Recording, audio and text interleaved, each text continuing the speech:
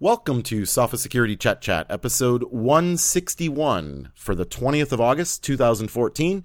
I'm Chester Wisniewski, coming to you live from the Vancouver CBC Summer Music Festival.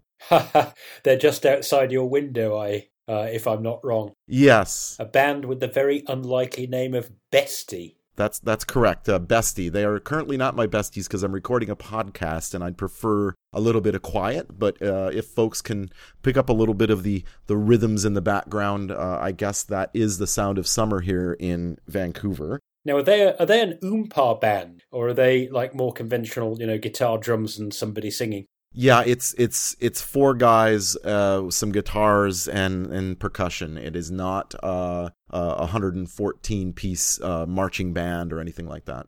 76 trombones in the big parade is, I think, the phrase you were looking for there. Yeah, no, in fact, it's kind of regrettable. I used to play the trombone and the tuba, and I don't often get to regale people with at the same time with the lovely dulcet tones of my brass instrument. Let's talk about MS14-045. What's the magic behind that? Uh-oh, blue screen of death. Oh, did I just crash your computer? I'm sorry. No, I'm all right.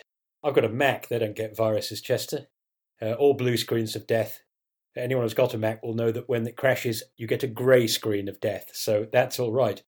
But this one, under admittedly quite rare circumstances, if you apply this patch, which fixes a font rendering bug in the kernel, then when you reboot your computer, a new bug gets triggered which can cause a blue screen of death, and you get stuck in a reboot loop.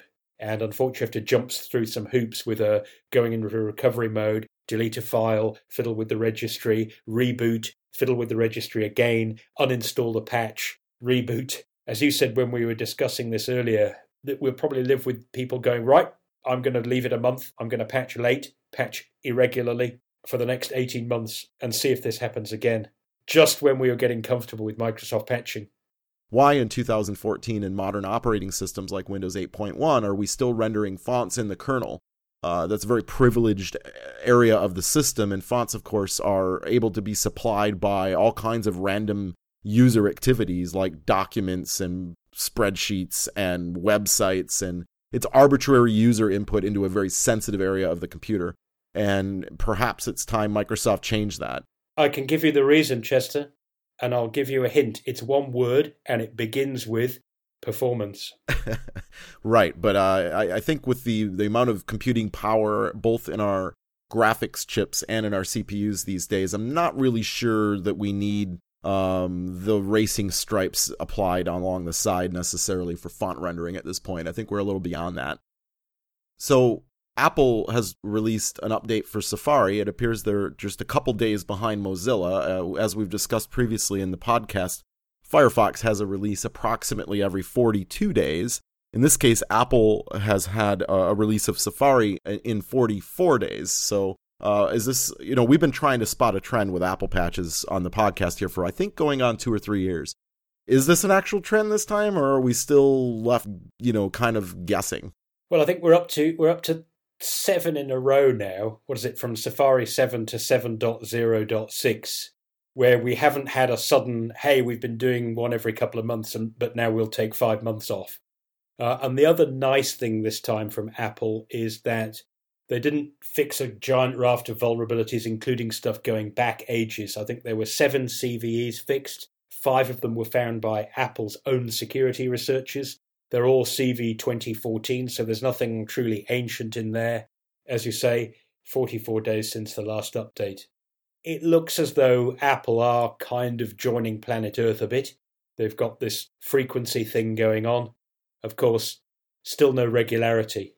Yeah, I most of us enjoy surprises, and Apple certainly puts the surprise in surprise party when it comes to patching. But I'm personally prefer to know a little bit ahead of time. Good on them. I mean, patching is always good, and perhaps, I think Apple's philosophy seems to be, if I can put words in their mouth, when they find things, they fix them, and if something of enough criticality comes along, they bundle up all their fixes and ship an update. And it's good news that it's coming. The train is coming a little more frequently. Yep, it certainly is. So there was a story from DEF CON this last week that was on the Naked Security blog. I didn't actually attend this talk while I was there, but there was a talk about remote access technologies being left enabled without passwords. And in particular, they were talking about what's known as VNC. Most of our listeners are probably familiar with VNC as the virtual network computing. Take over a desktop from remote, control the mouse, see everything that's on the screen, be able to remotely administer computers. And I use very similar technology to help my mom and dad with support on their laptop when they need some help or can't understand something and want me to look over their shoulder from thousands of kilometers away. Yeah, VNC is in fact the technology in OS X for screen sharing and remote assistance. Apple actually uses VNC as the core of that.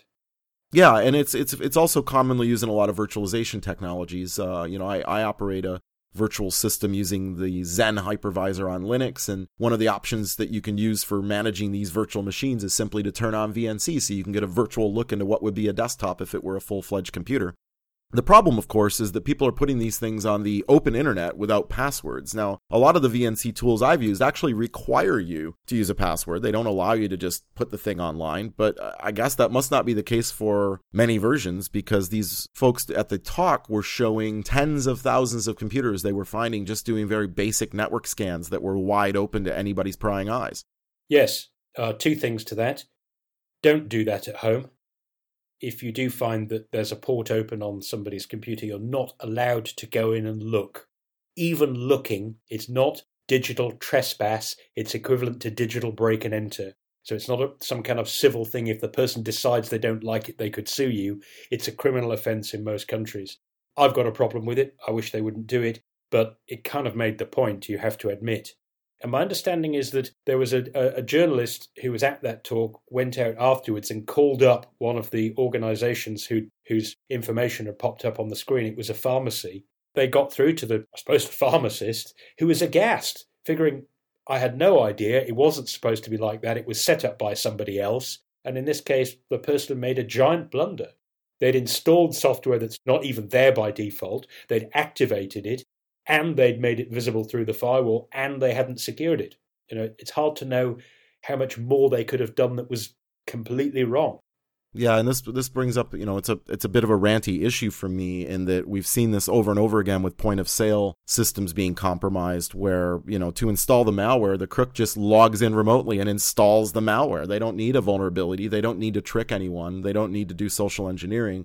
Because so many of these alleged IT professionals that are there to help you, Mr. Small Retailer, with your credit card processing needs, have installed this remote software to provide tech support with no security involved, or little security, guessable passwords. And, I think part of this is a failure of our profession. We really have to step up our game. People selling IT services and consulting and this kind of thing have an obligation and a responsibility, and probably, even in some areas, a legally binding requirement to do the security properly on these systems. And the victim is the one with egg on their face in the end, and the victim is often the retailer. They don't even know they're vulnerable, and yet they're held to the accounting by the public when they have a breach. Yet the people who made the bad decisions are these dodgy contractors. If you go to a tax advisor who completes your tax return for you and makes a complete hash of it because they're incompetent, then ultimately they can be in trouble for that because they're supposed to do things correctly, but it's your return that gets submitted and you're the guy who might end up owing the money, regardless of whether the other guy's in trouble as well. And it's exactly the same with your network. People might feel sorry for you if you go, but I got someone in to set it up and they left this open with VNC with no password. We might feel a bit sorry for you, but it doesn't mean the crooks weren't there stealing anything they wanted. Remember that technologies like VNC, RDP, that sort of thing, they're not just designed to let you log in and run some commands. Anything that you could do at the console or at the computer, you can do remotely. You move your mouse, it moves on the screen. You press Shift on your remote keyboard, it's like pressing Shift on the real thing. They're kind of right there. Yeah, not to mention the fact that they can remotely observe what you're doing, so they can learn a lot about your systems as well. We don't know if that was involved in the next story or not, but a man by the name of Roman Track 2 Seleznev, and with a nickname like Track 2, you might guess as to what kind of business he was involved in. Yes, That's not track 2 as in a release of songs like Bestie might do, playing outside your window.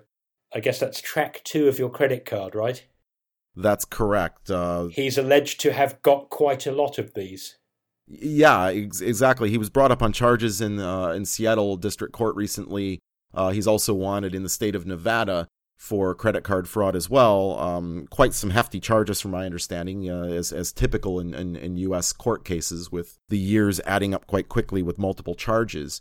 There's some controversy related to his indictment and things like that, because some folks feel it's a punishment against the Russian government. He's the son of an MP in Russia, and people feel that it may be related to Snowden, etc. But I kind of threw all that out because there's a lot of evidence that Roman Track 2 was involved in credit card fraud, and I really like it when people are held accountable for their criminal actions. Like, he's, allegedly made millions of dollars selling cards in the underground forums, so not himself perhaps making fraudulent purchases, but rather stealing information or being involved in the theft of that information and selling it on to other crooks to just skim some money off the top.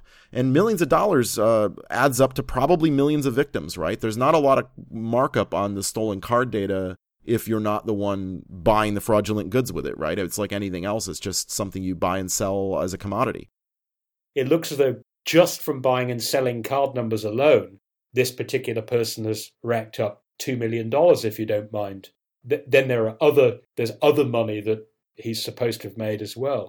So it's just a real reminder about that idea of, little old me, I'm not important enough on the internet.